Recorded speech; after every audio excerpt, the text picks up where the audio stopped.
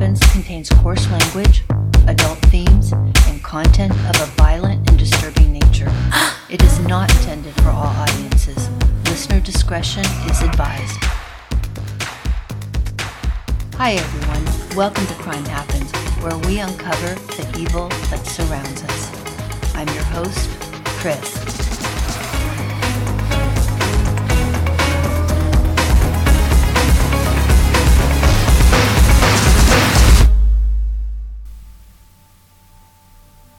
Cold cases are definitely fascinating, but I want resolution.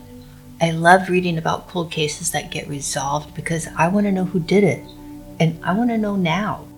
I want the creep, pervert, freak, murderer, rapist, etc. to be identified, arrested, tried, and convicted. Prior to DNA analysis, too many of these cases would remain cold. Joseph James DeAngelo Jr., the man dubbed the Golden State Strangler, was an absolutely incredible story. Thanks in large part to DNA analysis, this monster was finally caught. So many other cold cases have been solved by using the same type of DNA analysis, but DeAngelo may be one of the most publicized. In this episode, we are heading to Fairbanks, Alaska. The date is April 25th, 1993. This cold case is the murder and rape of a young woman named Sophie Sergi.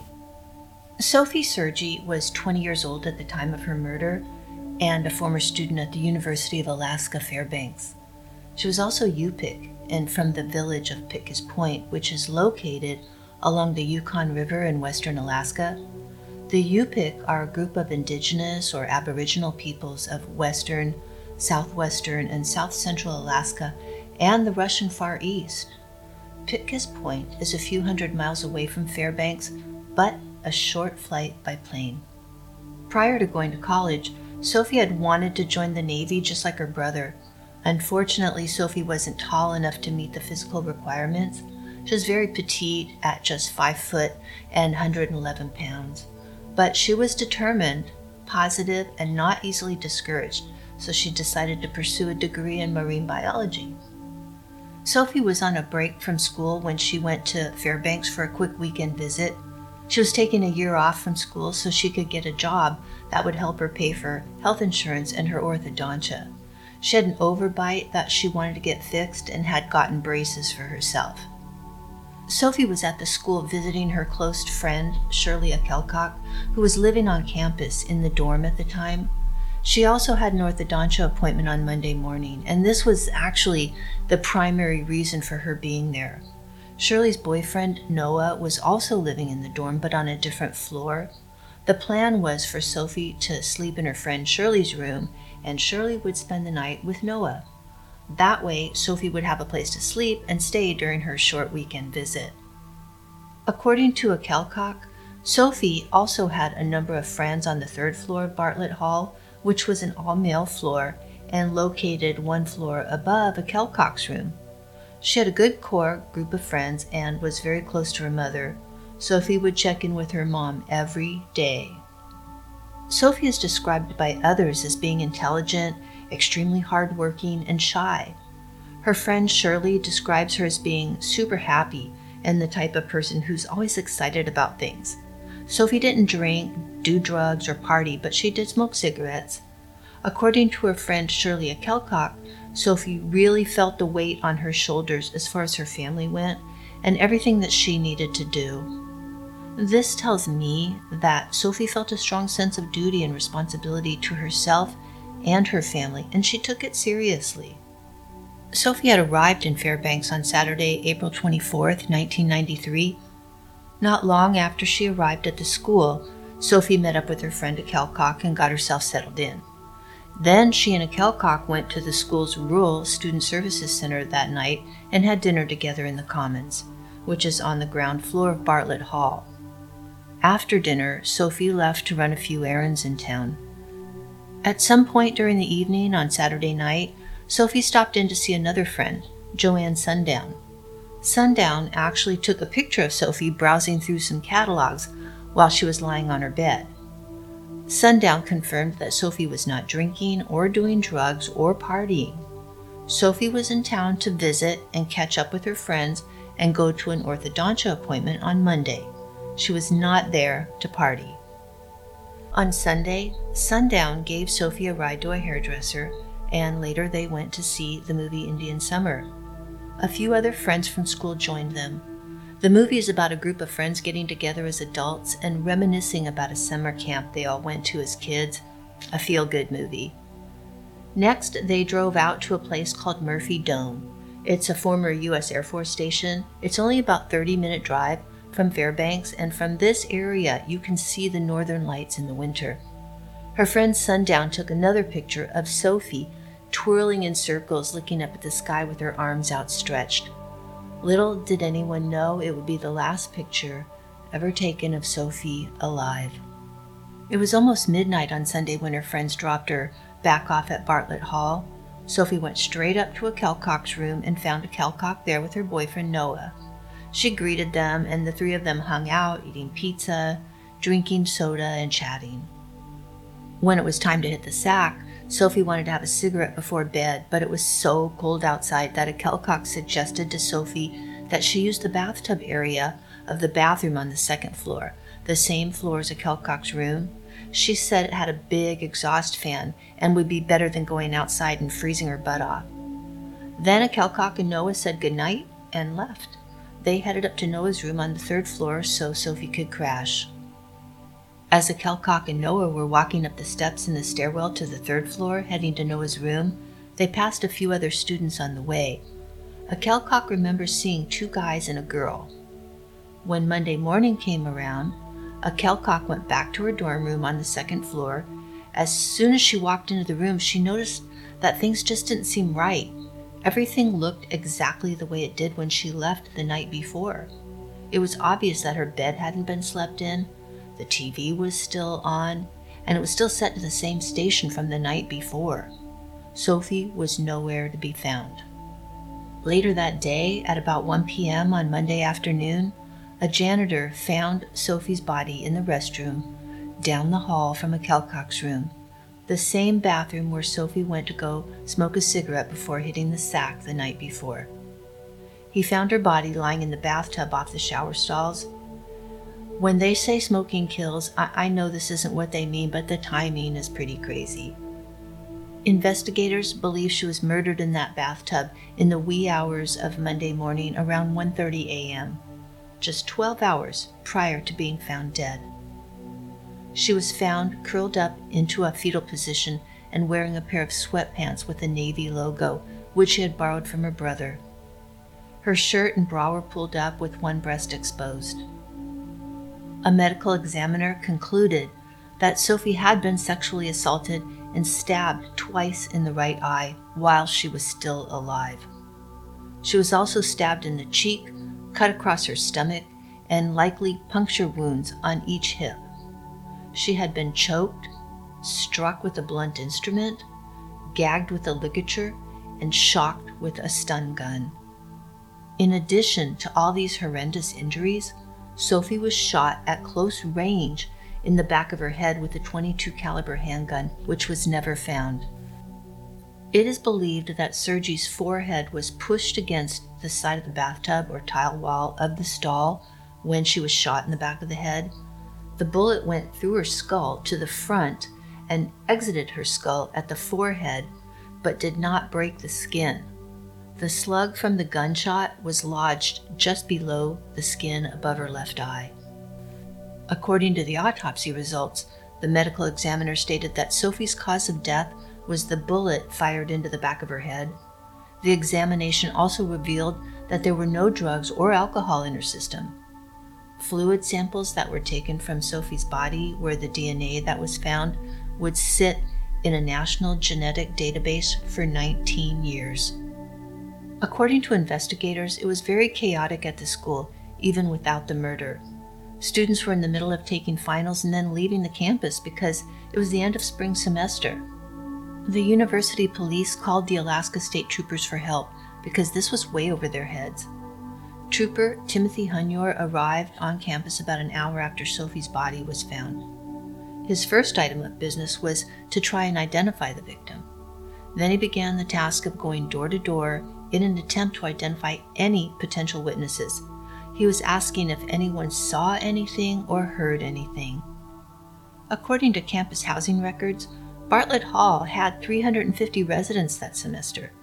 Unfortunately, as soon as students completed their exams, they left the school. They were out of there. In some cases, they just left for the semester, in other cases for good. Trooper Hunyor was an experienced major crimes investigator, but with the continuing exodus from campus, it was extremely difficult to contact people. Lance Dalkey, another trooper working with Hunyor on the investigation, had the same complaints. Dalkey actually canvassed all 3 dormitories on the campus, Bartlett, Moore, and Scarland Halls.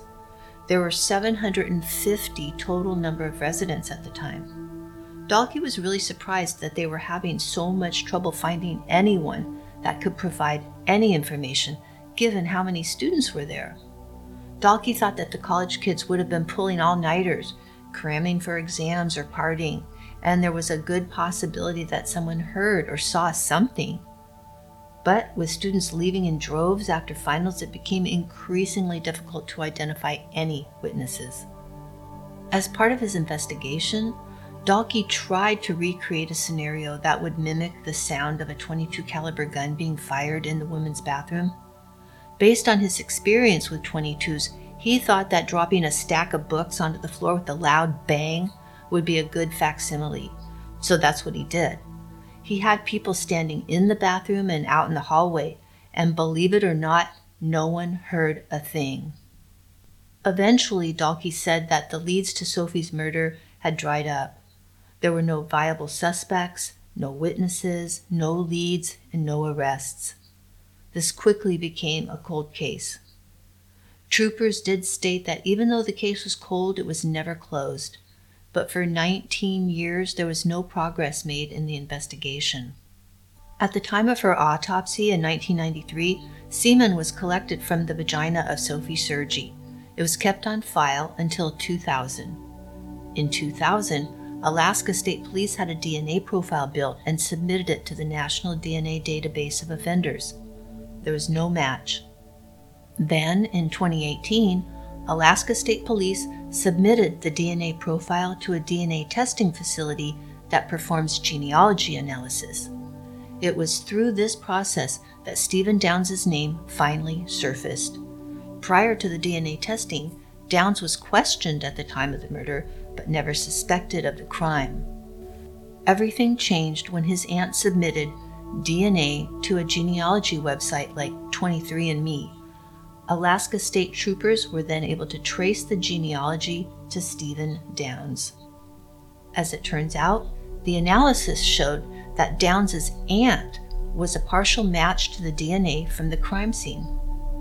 Analysts were also able to determine that the DNA profile belonged to a male who was related to his aunt's mother's family, which turned out to be her sister's son, or Stephen Downs.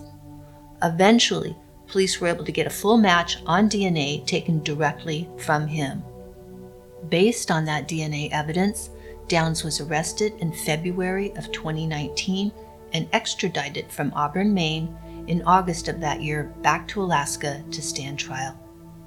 At the time that Sophie Sergi was murdered in 1993, Stephen Downs was an 18-year-old first-year student at University of Alaska Fairbanks with no known connection to Sophie, who is 20 years old and from Pitkas Point. Downs lived on the 3rd floor of Bartlett Hall, 1 floor above the bathroom where Sophie was found dead. Years later, when Sophie's friend, Akel Koch, was shown a photo of Downs from around the time he had been a student, she identified him as one of the guys in the stairwell, saying the two had made eye contact. When investigators caught up with Downs after identifying him through his DNA, he was 44 years old, living in Auburn, Maine, and working as a registered nurse. During police questioning, Downs claimed that he recalled hearing about a murder on campus but had never met Sophie. He said he remembered seeing pictures of her and thought the whole thing was terrible. He stated that he never knew anything or saw anything, and if he had, he would have spoken up right away. Instead, he suggested that soldiers from the nearby army base may be involved, since they would come and hang out at the dorm visiting friends. Sun Journal reports, quote, "At his trial, Downs' defense attorney, James Hawaniak of Lewiston, told the jury that Downs had been a young, handsome, vibrant, good-looking young man who had beautiful girlfriends while he was a student at the school. An English major, he did well in school, made the dean's list. He played music in a band and probably did his fair share of partying," Hawaniak said. "He was happy, well-adjusted, popular, and friendly," unquote. His girlfriend at the time of the murder, Catherine Lee, testified that Downs was a happy guy, and even a happier drunk. "I'm guessing she means that he didn't get drunk and go on a murderous rampage." So, Downs may not have had a criminal record, but he did have a conviction for a DUI, which means he's no stranger to alcohol, and a DUI is only considered to be a misdemeanor.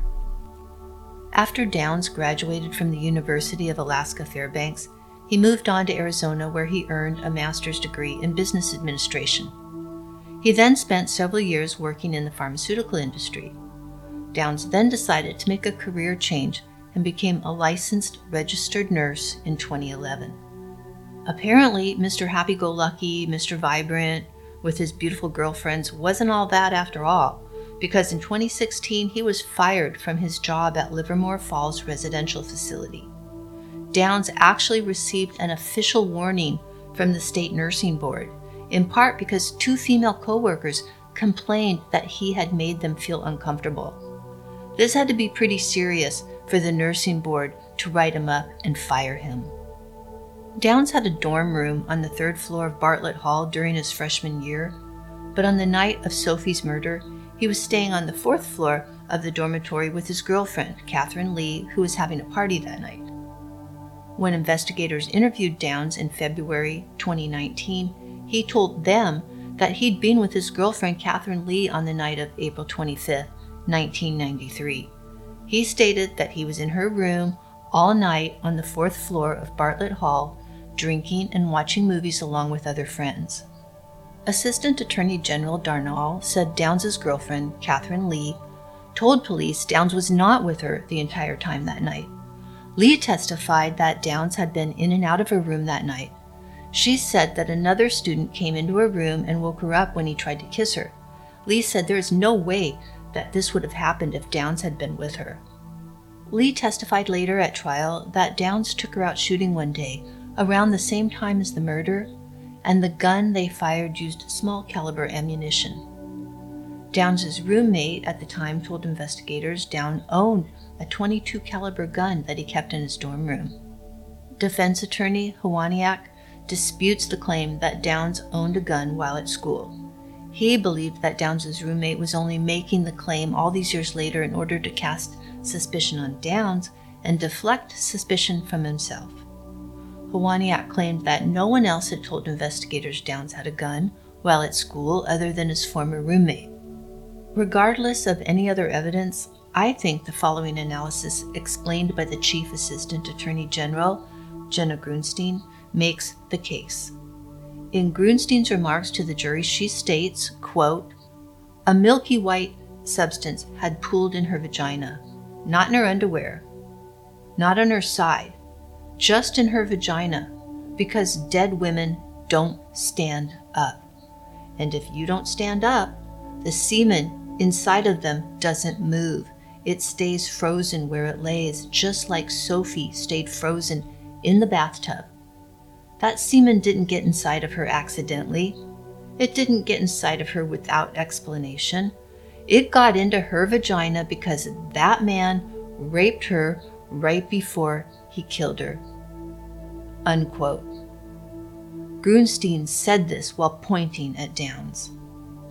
With regard to the semen not moving, I'm sure there are listeners out there who understand the gravity of this situation. And yes, I said it. In closing arguments, Downs' defense attorneys claim the case is purely circumstantial and the DNA found at the scene doesn't prove he did the crime. Downs' defense attorneys also suggested it was possible for Sophie to have had consensual sexual intercourse with Downs before she was killed. But in interviews with the police, Downs was adamant that he had never met Sophie. He didn't know her. So consensual sex makes no sense at all in this case. Grunstein did a great job of driving this point home. The evidence that was collected from the crime scene sat dormant in a national genetic database until Downs was identified through genetic genealogy 20 years later.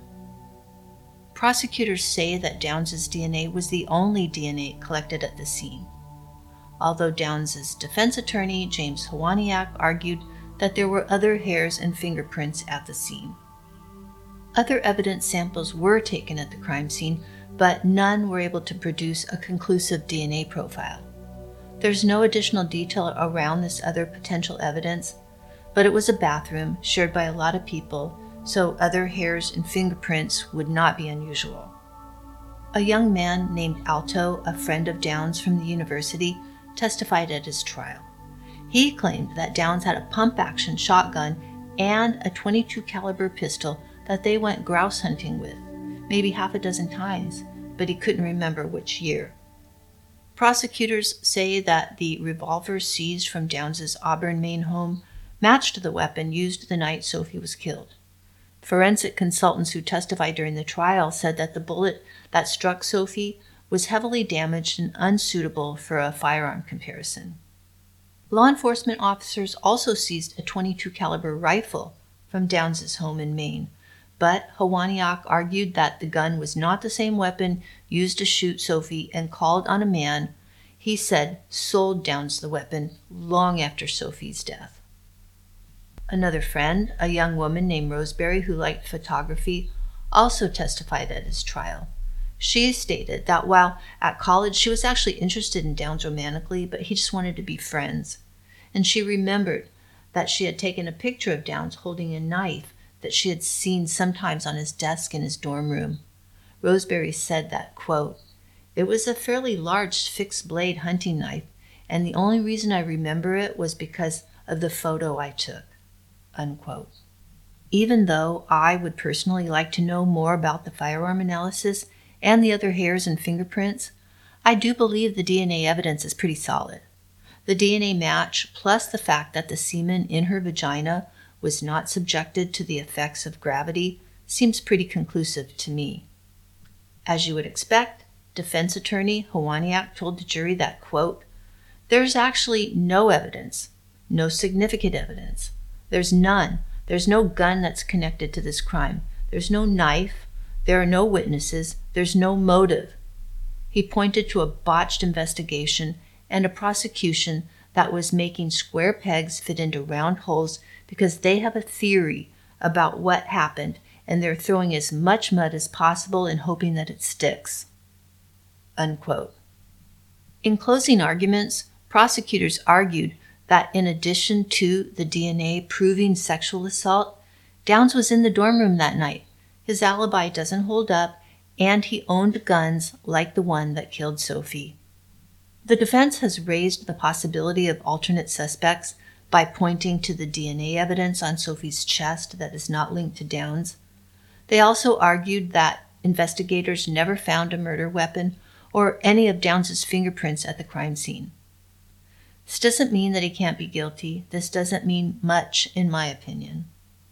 Downs didn't testify in his own defense, but the jury heard him defend himself in an audio recording of a February 2019 interrogation by Alaska State Police detectives in Auburn, saying the charges were impossible, that he did not know Sophie, and saying that there has to be a mistake. Maybe the only mistake was Downs thinking he could get away with murder. Jurors deliberated for roughly 2.5 days before reaching their verdict after a 3-week trial.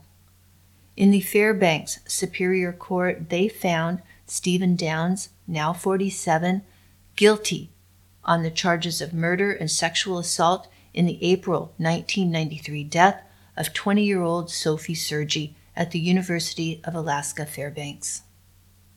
Judge Thomas Temple rejected Downs' appeal for a new trial or a judgment of acquittal, citing a lack of evidence. A sentencing hearing is set for September 26th, 2022. Thanks again for tuning in to Crime Happens. All episodes are researched, written, reported, and audio mixed by me. Crime Happens is available on Stitcher, Spotify, Google Podcast, Apple Podcast, and others. Please follow or subscribe wherever you listen. If you like what you hear, a 5-star review would be helpful. You don't even have to say anything. Check out my website at crimehappens.com and be sure to follow me on Instagram at crime_happens.